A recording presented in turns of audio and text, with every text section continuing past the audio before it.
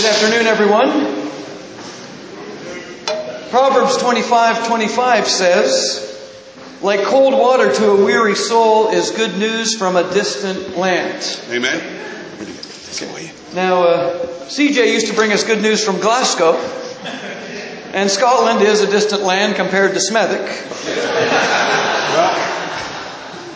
But it is very encouraging just to have CJ with us, and also just to hear of brothers and sisters, in that part of the United States meeting together and just seeing and hearing about how God works in the lives of His people. It's very, very encouraging.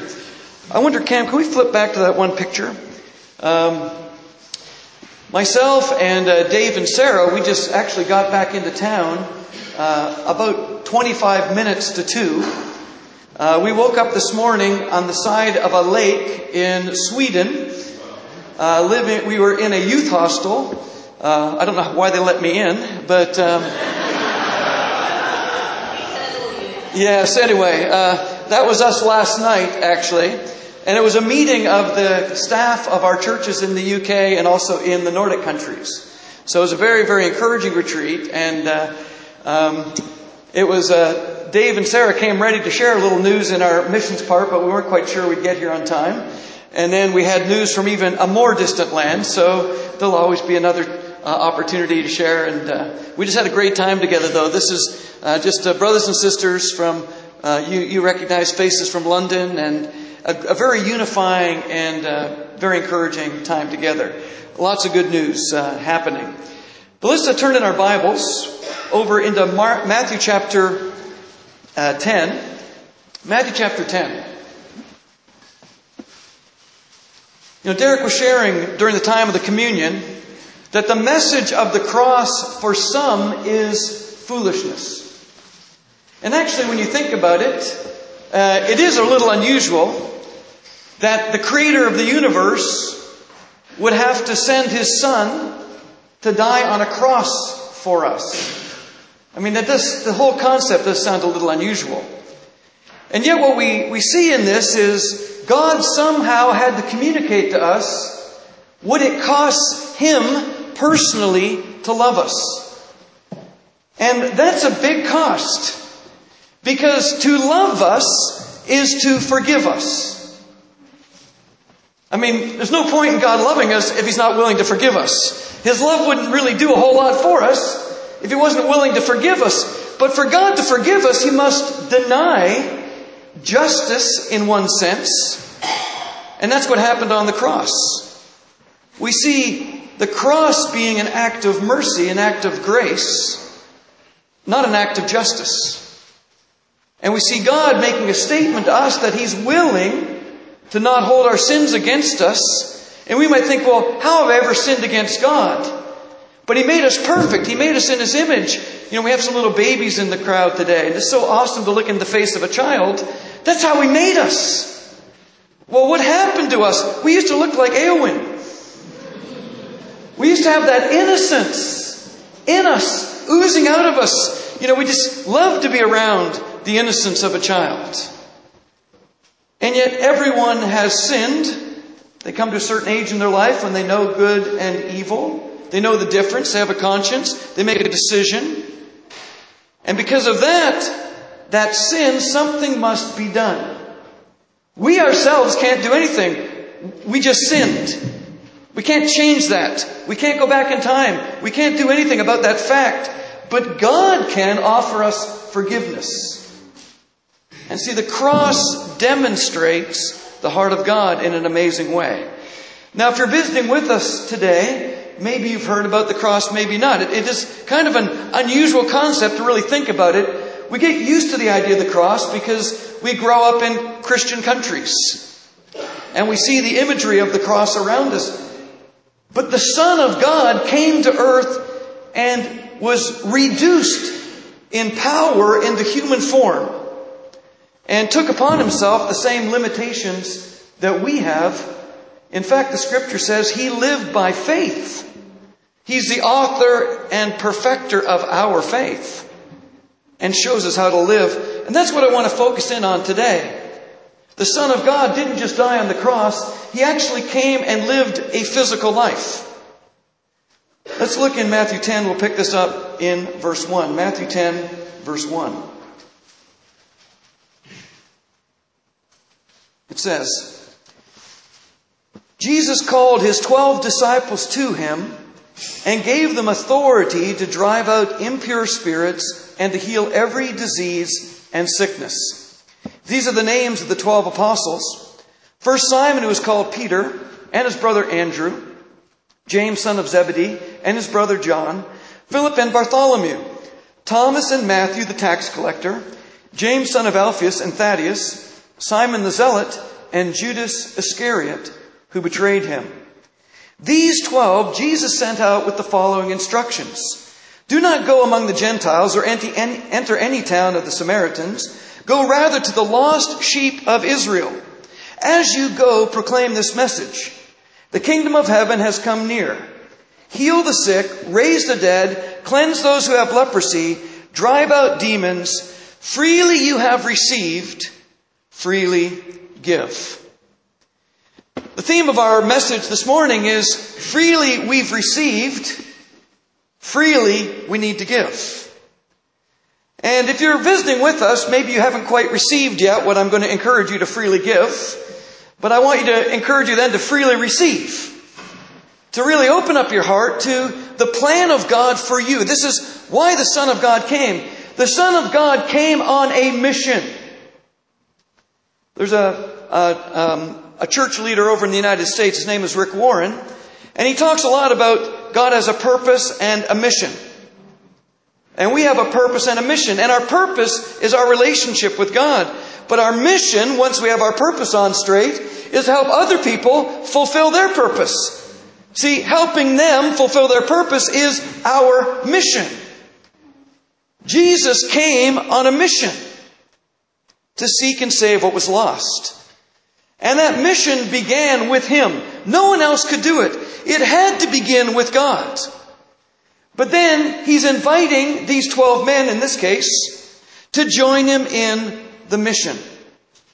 In another place it says He chose 12 so they could be with Him, He could train them and send them out.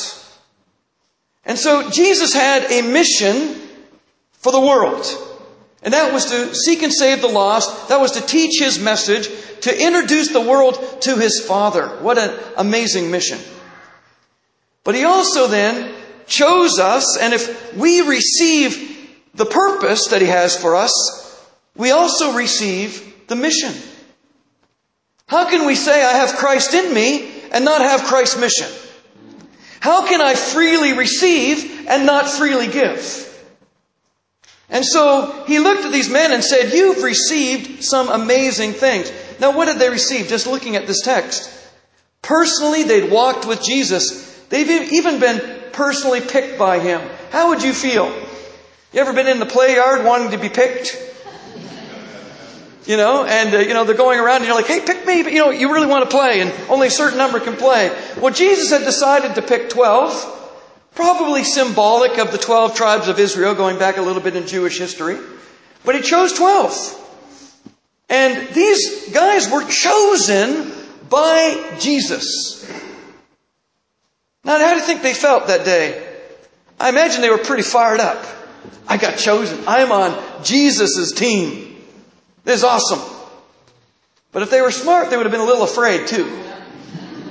Because if they'd been listening, Jesus was saying, I'm on my way to the cross. I'm on my way to give my life for everyone. Do you want to join me? But when you just see the miracles and you see the power and you see the wisdom, you're kind of like, oh yeah, well maybe the cross, but I like what I see right here. But they were fired up. They'd seen how Jesus loved people. And they'd received that love. They'd been recipients freely. They'd received a message of the kingdom. What an incredible message. God's kingdom is coming. And this message of eternal life with God, beginning here on earth, but lasting forever in heaven. Is that pretty good news?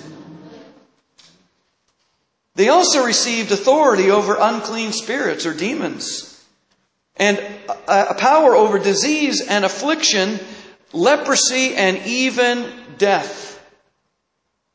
Now, those are some pretty good gifts, aren't they? And they've been given all of that freely. none of that was of their own making. Jesus chose them. Jesus loved them first. Jesus is the one that introduced them to the message of God's kingdom. Jesus gave them this power and authority over demons and disease and even death. Now let's look a little further in chapter 10. Go down to verse 29. Jesus introduced them to God. It says in verse 29, "Are not 2 sparrows sold for a penny? Yet not one of them will fall to the ground outside your Father's care. And even the very hairs of your head are all numbered." That's getting easier with some of us. It says, "So don't be afraid. You are worth more than many sparrows." Now, Chris, are you being really sincere, patting Roy on the shoulder like that? No, I'm just teasing. Good head of hair you got there, Chris. Yes. Anyway, God knows us. He knows us really personally. And He cares about us. But we get into situations in our life where sometimes we find that hard to believe. I just got off the phone with Warner on the drive over from Stansted Airport. Warner called me, and he was encouraging me.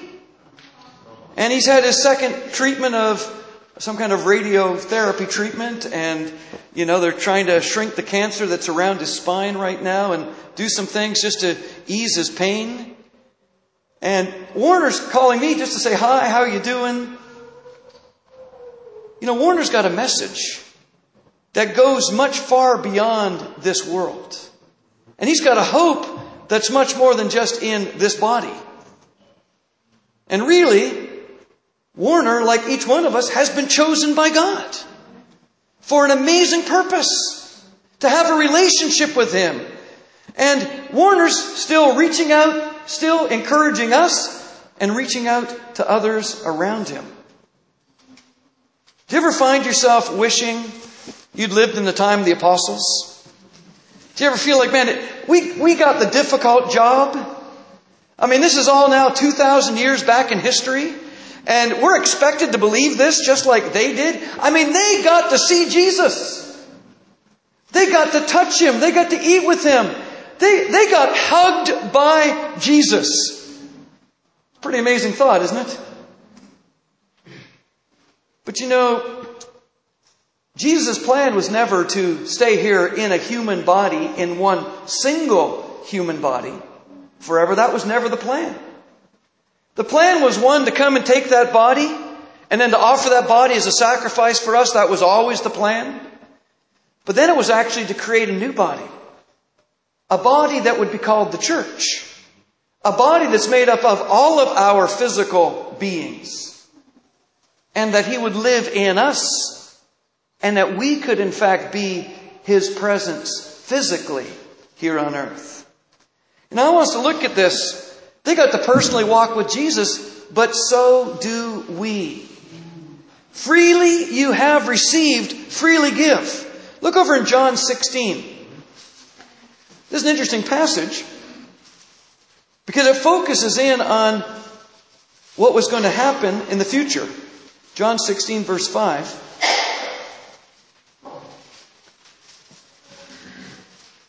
And He says, "Now I'm going to Him who sent me. None of you asks me, 'Where are you going?' Rather you are filled with grief because I have said these things. But very truly I tell you, it is for your good that I am going away. Unless I go away, the Advocate will not come to you. But if I go, I will send Him to you. When He comes, He will prove the world to be in wrong about sin and righteousness and judgment. About sin, because people do not believe in me.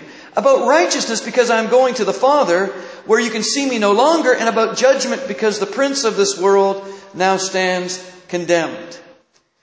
There's a lot of things that we could kind of dig out of that scripture. But what He's talking about is Jesus, who had once been sort of invisibly coexisting with the Father, had put Himself into a physical body, been incarnated.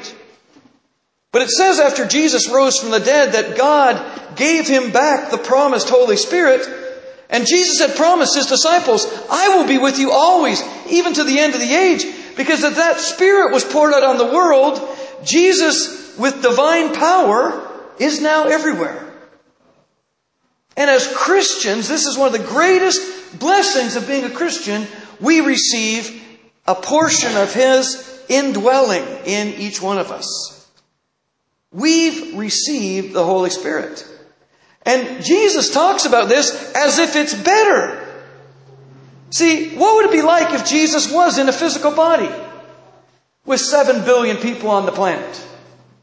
Some of us would be sitting in line for years just for one chance to meet Him.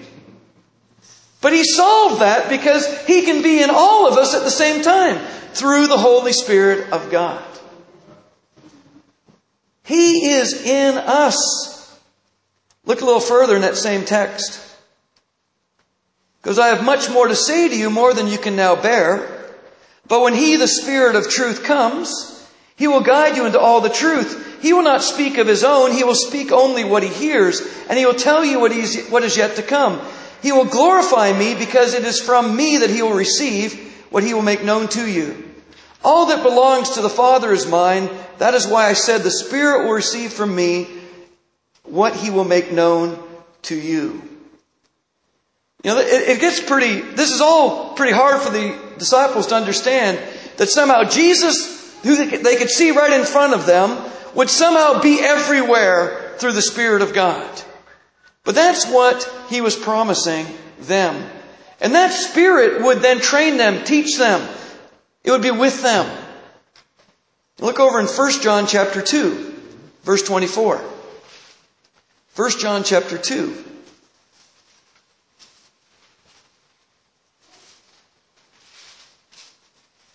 Verse 24.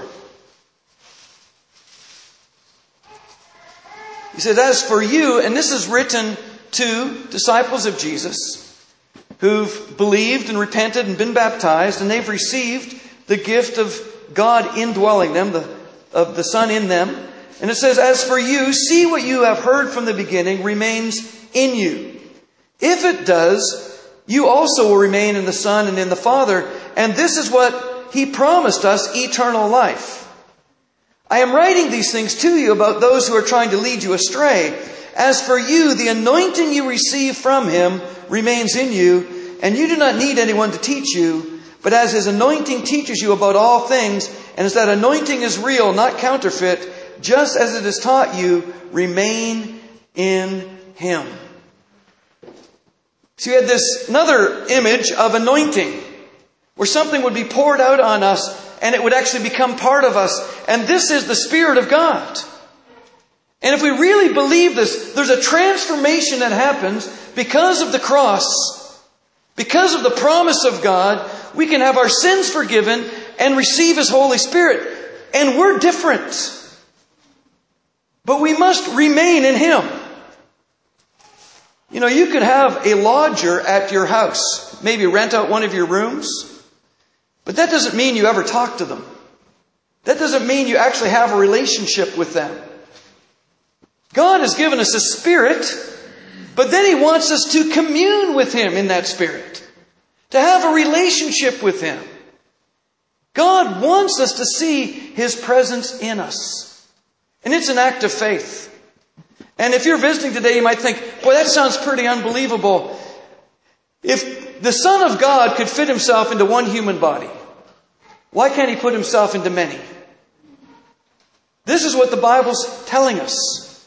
That He is living in us. And so we look back at the apostles and we think, it would have been so great to have been in the first century, to have seen Jesus.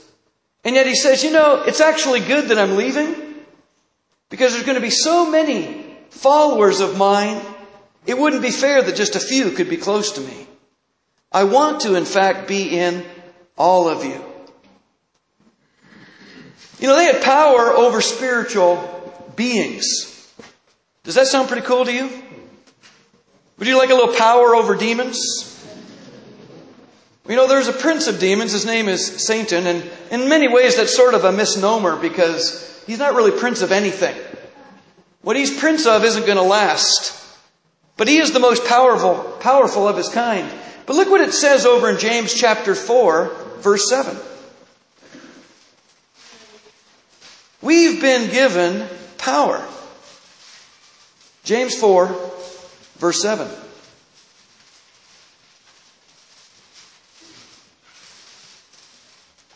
Submit yourselves then to God. Resist the devil, and he will flee from you.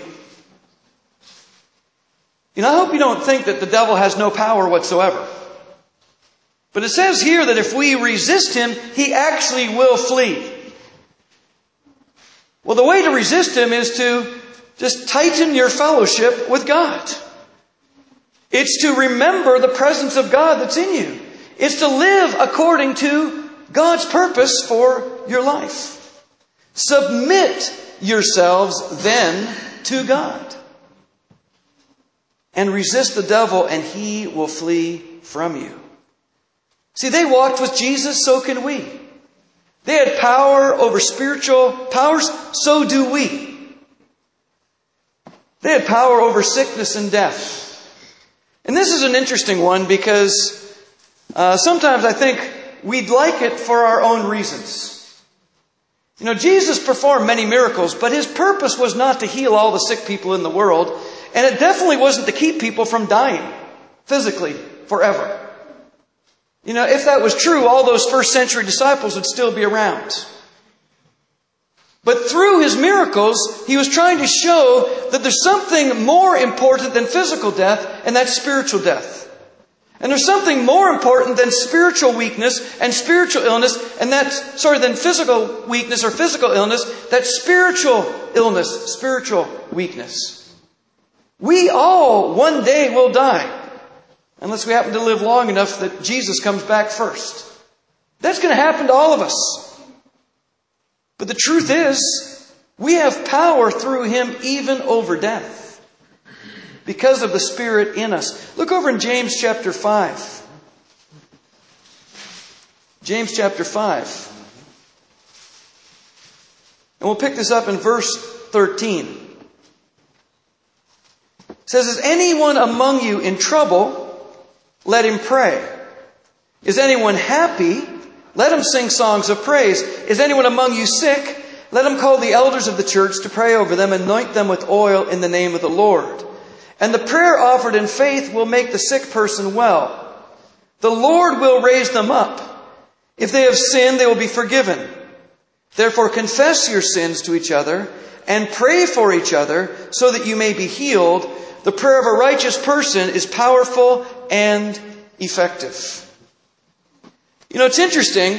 All of these words that are used for physical illness and weakness are also used in the Scripture for spiritual illness and spiritual weakness. And it was a Jewish custom, actually Jewish medicinal practice, not religious practice, but medicinal practice, to pour oil on a wound, to anoint someone with a fever with something that would help the fever go down. This was medical practice. But there was also a symbolism in it, because when we are ill or weak spiritually, we need each other's prayers. And he comes down to the conclusion here, therefore, pray for each other. Confess your sins one to another. This isn't meant to be a prescription of how to live forever. Every time I feel ill, let's just bring the elders in and I'm going to start a new cycle of life. That wasn't the intention. The intention was to bring us back to prayer and the power of God. Now, we do believe God has the power to heal. But we also have many examples, starting with Jesus, of praying to God, take away this thorn, take away this difficulty in my life. And the answer was no. Because I am glorified in your weakness. It was said to Jesus. It was said to Paul. Has God ever said that to you? It's been said to us, hasn't it? But see, God is glorified in our weakness when we trust in Him. If someone's suffering, that same word is if someone's going through hardship. 2 Timothy 4:5. If someone's sick, that's talked about in 1 Corinthians 11 verse 30 about people who aren't taking the communion spiritually. They're just going through a routine. And it's not having spiritual effect. And they're weak. And it says that this will make them well. And the word actually is to save or keep safe. You know, there's a symbolism. And it's great when God does give us physical healing. It's fantastic. But the truth is that's not always His will. And it definitely isn't His will that we live forever in these bodies. But look a little further. Look at verse 17. Elijah was a human being, even as we are. He prayed earnestly that it would not rain, and it did not rain on the land for 3.5 years. Again he prayed, and the heavens gave rain, and the earth produced its crops. My brothers and sisters, if one of you should wander from the truth, and someone should bring that person back, remember this. Whoever turns a sinner from the error of their way will save them from death and cover over a multitude of sins. See, this is a brother or sister, but brothers and sisters can wander away. Brothers and sisters can give up being disciples of Jesus and submitting themselves to Him. And if you don't submit to God, you can't resist the devil. It's only by submitting to Him that we can resist the devil. Whoever turns a sinner, in this case a brother or sister who's wandered away, they will, from the error of their way, will save them from death. See, salvation isn't something you just get like your driver's license, and you get a little card that says, I'm saved, and then you can do whatever you want with it. Salvation was meant to be an integral part of who we are, that we were saved for a purpose. And once that purpose of relationship with God is given, now we're on a mission with God to do exactly what Jesus did. And so we see that just like with the apostles, we've been equipped. Jesus is with us. He's given us power in our lives. And we need to use that power according to His will. But you know, there's also a lot more. Look at this in Ephesians 1. Ephesians 1 verse 3. It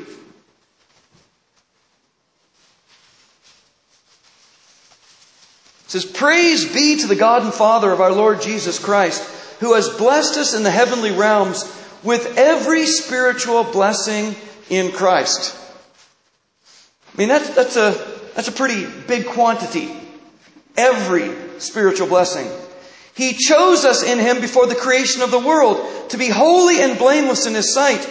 In love, He predestined us for adoption to sonship through Jesus Christ, in accordance with His pleasure and will, to the praise of His glorious grace, which He has freely given us in the one He loves. In Him we have redemption through His blood, the forgiveness of sins, in accordance with the riches of God's grace that He lavished on us. With all wisdom and understanding, He made known to us the mystery of His will, according to His good pleasure, which He purposed in Christ to be put into effect when the times reach their fulfillment, to bring unity to all things in heaven and on earth under Christ. We've been given every spiritual blessing. You know, think about what God has given you. Just take a second. What are you grateful for that God has given you? Is there something in your life that you just can't explain? I mean, for me personally, I have this sense that God's Word is true. It's a conviction. But when I really think about it, I know that's not from me. I know that God gives that. You know, some of us are amazingly patient and loving. It just seems to ooze out. And I know that's coming from somewhere. And I believe it's actually coming from God. You know, God has given us incredible riches and blessings. Freely you have received, freely give. Isn't it great to receive blessings from God? Who's in favor of receiving blessings? Okay, good. We get some unity happening here. Okay, blessings are awesome. Freely you have received, freely give. Okay, let's just try this. I'm going to say freely you've received. I want you to answer freely give. Freely you have received. Freely give. Okay. You know, what did it cost you? Yeah, we might say, well, I gave up my life to become a Christian. You gave up a sinful life. We talked about this parable last week. We went and sold all we had, and all we got for it was a field of dirt. It just so happened in the dirt was a treasure. That was the parable of a man finding the treasure of the kingdom of God. We have been blessed so richly. Freely we have received, freely give. It's interesting to note what the apostles didn't receive. Go back to Matthew.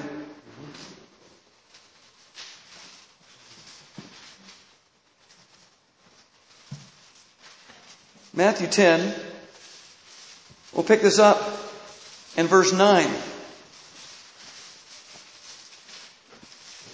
He says, "Do not get any gold or silver or copper to take with you in your belts.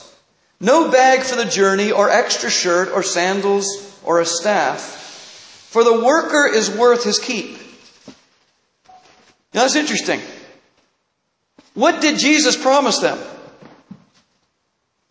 He promised them their keep, which is actually someone's going to meet your needs. He didn't promise them gold, silver, precious stones. He didn't promise them wealth. Jesus never taught a wealth and prosperity gospel. Jesus never said, "Follow me and you will never be sick again. Follow me and you're going to have all the money you would ever want. Follow me and you're going to be successful." Jesus never said that. Now, it's said on the TV set, but Jesus didn't say it. Interestingly, the same guys that say it often say, put your hand on the TV set, I'll give you a little healing. And then also, here's an address, please send your money. It's sort of almost a network, pyramid marketing scheme.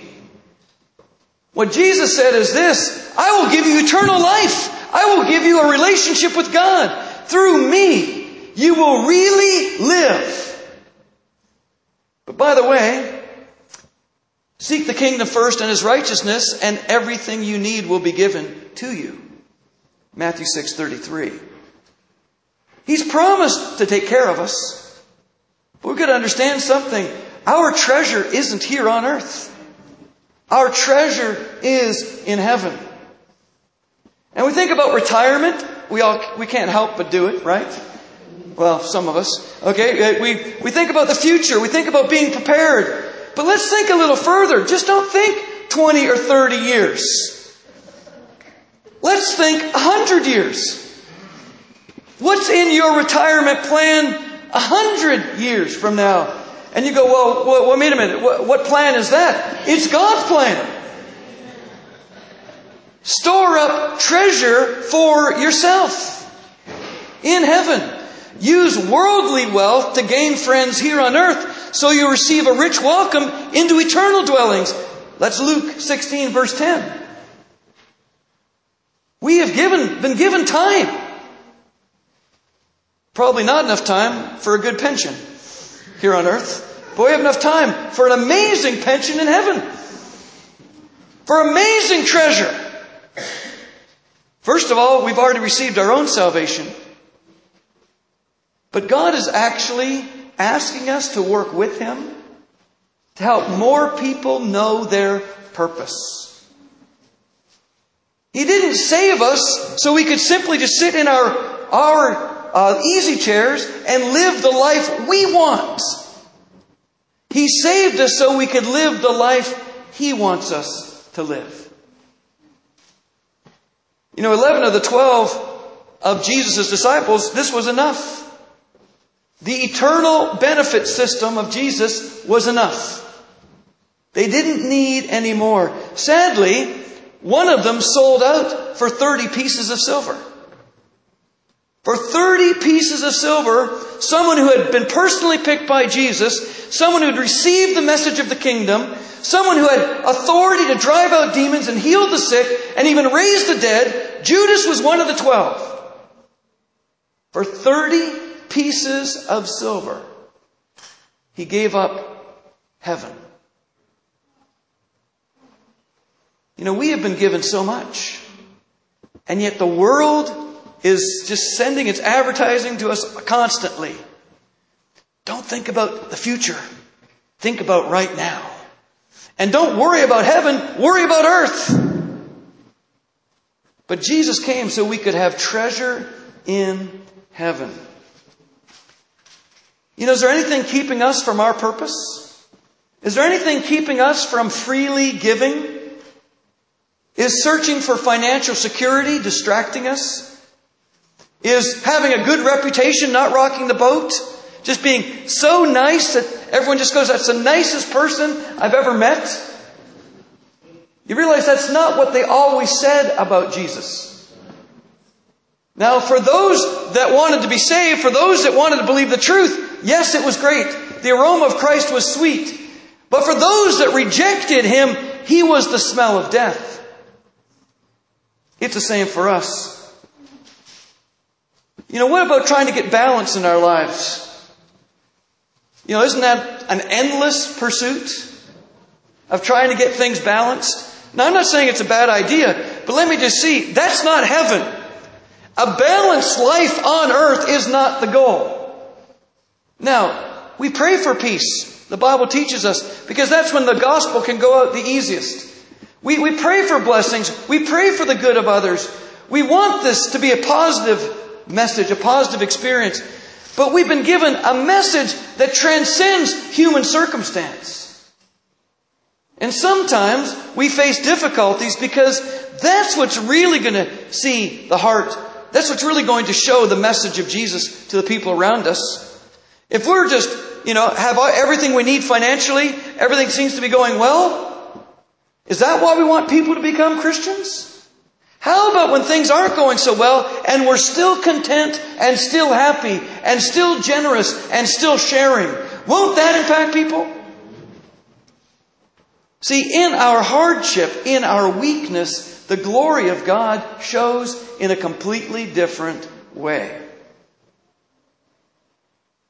Let's just turn over to close. Look over in Mark chapter 6. Mark chapter 6.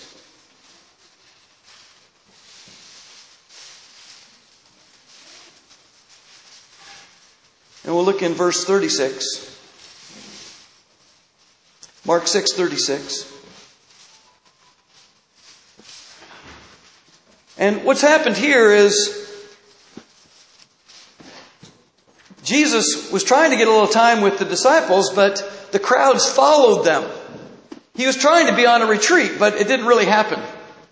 And so they came and they were far away from food and everything. And Jesus knew there was going to be a problem. So if we just pick this up actually in verse 35, it says, by this time it was late in the day. So his disciples came to him. This is a remote place, they said, and it's already very late. Send the people away so they can go to the surrounding countryside and villages and buy themselves something to eat. But he answered them, you give them something to eat. Now I do appreciate the fact they were thinking about the people. But this wasn't solving the problem at any personal cost, was it? Send them away. Do you ever feel like doing that to your problems? Just send them away. But Jesus said, you give them something to eat. They said to him, that would take more than half a year's wages. Are we to go and spend that much on bread and give it to them to eat? How many loaves do you have? He asked. Go and see. When they found out, they said 5 and 2 fish. Then Jesus directed them to have all the people sit down in groups on the green grass. So they sat down in groups of hundreds and 50s. Taking the 5 loaves and the 2 fish and looking up to heaven, he gave thanks and broke the loaves. Then he gave them to his disciples to distribute to the people. He also divided the 2 fish among them all. They all ate and were satisfied. And the disciples picked up 12 basketfuls of broken pieces of bread and fish. The number of men who had eaten was 5,000. Wow, that's pretty awesome with 5 loaves of bread and 2 fish. 5,000 people ate. You know, I think often in our lives we're at the end of what we can do on our own strength. But that's actually when it really gets interesting, isn't it? That's when the step of faith begins. If we're going in our own strength, that's not faith. But when we're going in God's strength, that's faith. Sometimes we can get everything so measured out, even our schedules, that there's no faith left. I've planned to give God 4 hours of my time this week. And I'm going to do this for Him and that. And we get it all scheduled out. Have a little time in the morning. Open up my Bible, pray. You know, I might even spend a little time this one day sharing my faith with people. And we get it all organized. But see, does God really get our lives that way? The question is, have we measured everything out so much that faith isn't in the measurement? They thought they had nothing. Well, they were wrong. There was 5 loaves and 2 fish. That's not nothing, that's something. Now, is it much? You know, you don't have to have much. But it has to be offered to God for the miracle to happen. What do we need to do? Sit down, say a prayer, and everyone gets enough. We just need to give it to God. You know, if you look back in Mark chapter 6, do you know what preceded this event? Why Jesus wanted to get away? First of all, John the Baptist, his cousin, had been put to death. So there was a death in the family, and Jesus really didn't have time to grieve and to reflect on that and think about that. I mean, that was pretty shocking. Of course, Jesus also knew that what happened to John in some form would happen to him. But then he sent out his disciples on a campaign. And they'd worked really hard, and he'd brought them back to get some rest. Do you ever feel like you're tired and you've done enough? It's in those moments, you know, God does amazing things. Jesus didn't use this as an excuse. There's a huge crowd. How do you feel about huge crowds demanding a little piece of you? Sometimes it's just 2 kids and a spouse. But it feels like a huge crowd. And what did Jesus do? He thought about their needs, and He sacrificed, and He served. Okay, some have 4 kids. Okay, some crowds are bigger than others. But catch this one. In the context of all this, He was surrounded by His disciples who were tired, irritated, and somewhat faithless. What a crowd. See, does this sound like the setting for a miracle? Absolutely. Nothing else is going to happen here. I mean, it's either going to be nothing or a miracle. You got what I'm saying? Or maybe sin or a miracle. But Jesus got the focus back in on God, and a miracle took place. You know, in Mark 5:36, Jesus was surrounded by some critics, and what it says there is ignoring what they said.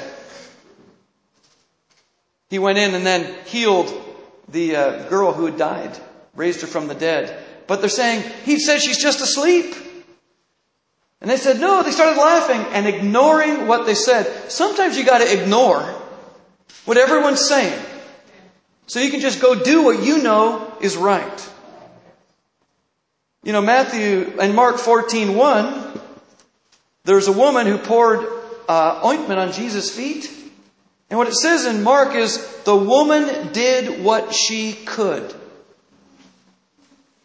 She didn't perform a miracle. She just did what she could. This isn't that complicated, is it? It's really just seeing God wants to work through us. He has called us out of the world. He's given us every blessing in the spiritual realm. He's given us everything we need. But He gave it to us with a purpose and a mission. Purpose to unite us with Him. Mission to help as many others as possible join in. What if it said, freely you've received, now freely just keep it to yourself? That'd be a pretty convenient gospel, right? Just keep it. Don't worry about anyone else. Just enjoy it yourself. That's not what Jesus said. He said, freely you've received, now freely give. Look over in 1 Corinthians chapter 15. 1 Corinthians chapter 15. Our salvation isn't a result of any work that we could do. But according to God, salvation leads to works that He has prepared for us to do. Look in 1 Corinthians 15, and we'll read verses 9 and 10. 1 Corinthians 15, 9 and 10. Paul said, I am the least of the apostles. See, he wasn't one of those 12. Jesus appeared to him personally. He had a little bit of an abnormal birth, but he was given the same authority and power and mission as the 12 were. He said, I'm the least of the apostles and do not even deserve to be called an apostle because I persecuted the church of God. But by the grace of God, I am what I am, and His grace to me was not without effect. No, I worked harder than all, yet not I, but the grace of God that was with me. See, grace for Paul is a motivation. It's a gift that motivates. It's the beginning of something that flows out from you. It isn't something you just keep to yourself. It's something. Who has too much grace? Who wants the stream of grace from God just to continue from now to the day they die, okay? Who wants to be in that stream? Well, God wants it to come through us. He doesn't want us to be these great fat grace, babies. Just sort of, sucking on His grace constantly. And we're just like, wow, this is so awesome. Oh, I'm a little tired. We'll go to sleep in His grace. He wants us to be full of His grace, that it overflows out of us. And that's what Paul said. I mean, what a bold statement. I worked harder than all of them. Because of what? Grace. It's interesting. This is what he said in 1 Corinthians. Look what he says in 2 Corinthians chapter 5. 2 Corinthians chapter 5, and we'll pick it up in verse 17. He said, therefore, if anyone is in Christ, the new creation has come. The old is gone, the new is here. All this is from God who reconciled us to Himself through Christ and gave us the ministry of reconciliation. See, if you're reconciled to God, you're also receiving a ministry. You are fulfilling God's purpose, but you are given God's mission. God was reconciling the world to Himself in Christ, not counting people's sins against them, and He has committed to us the message of reconciliation. We are therefore Christ's ambassadors, as though God were making His appeal through us. We implore you on Christ's behalf, be reconciled to God. God made Him who had no sin to be sin for us, so that in Him we might become the righteousness of God.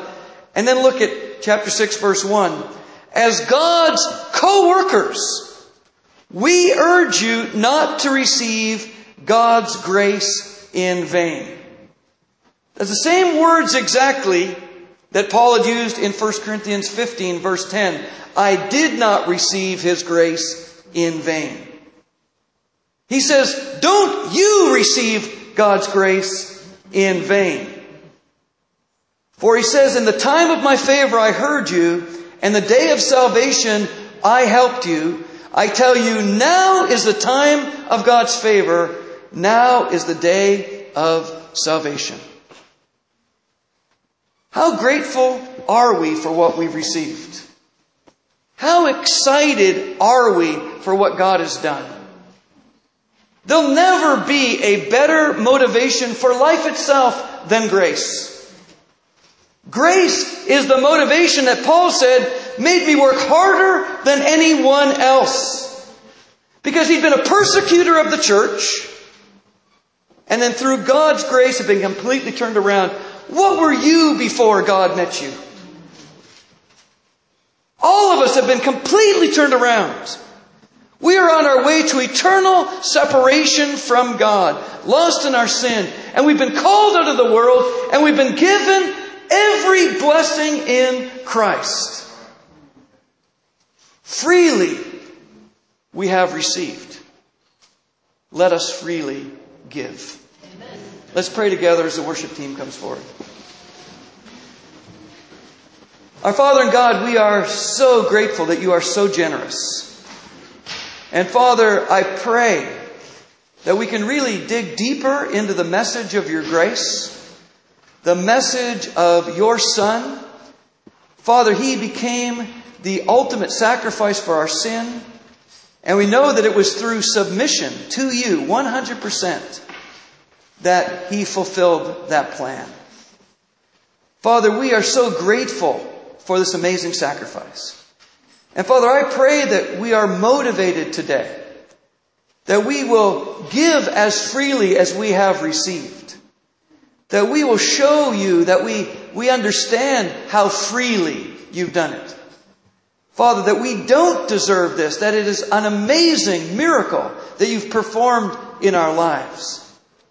Father, I pray that each one of us this week can find someone around us at work, in our neighborhood, Father, somewhere in our just day-to-day life. Find someone that is open to receiving your grace. I pray that we pour it out with purpose and help us, Father, not just to be good people, but to be good people with a message. Help us, Father, to be those who give honor and glory to you. Not to goodness or kindness, but to you. Father, you are the giver of every good gift. Father, Jesus gave us an amazing gift. Eternal life with you. I pray that we look around and have as much compassion on people around us as you and your Son have had on us. Freely we have received. Freely let us give. In Jesus' name, amen.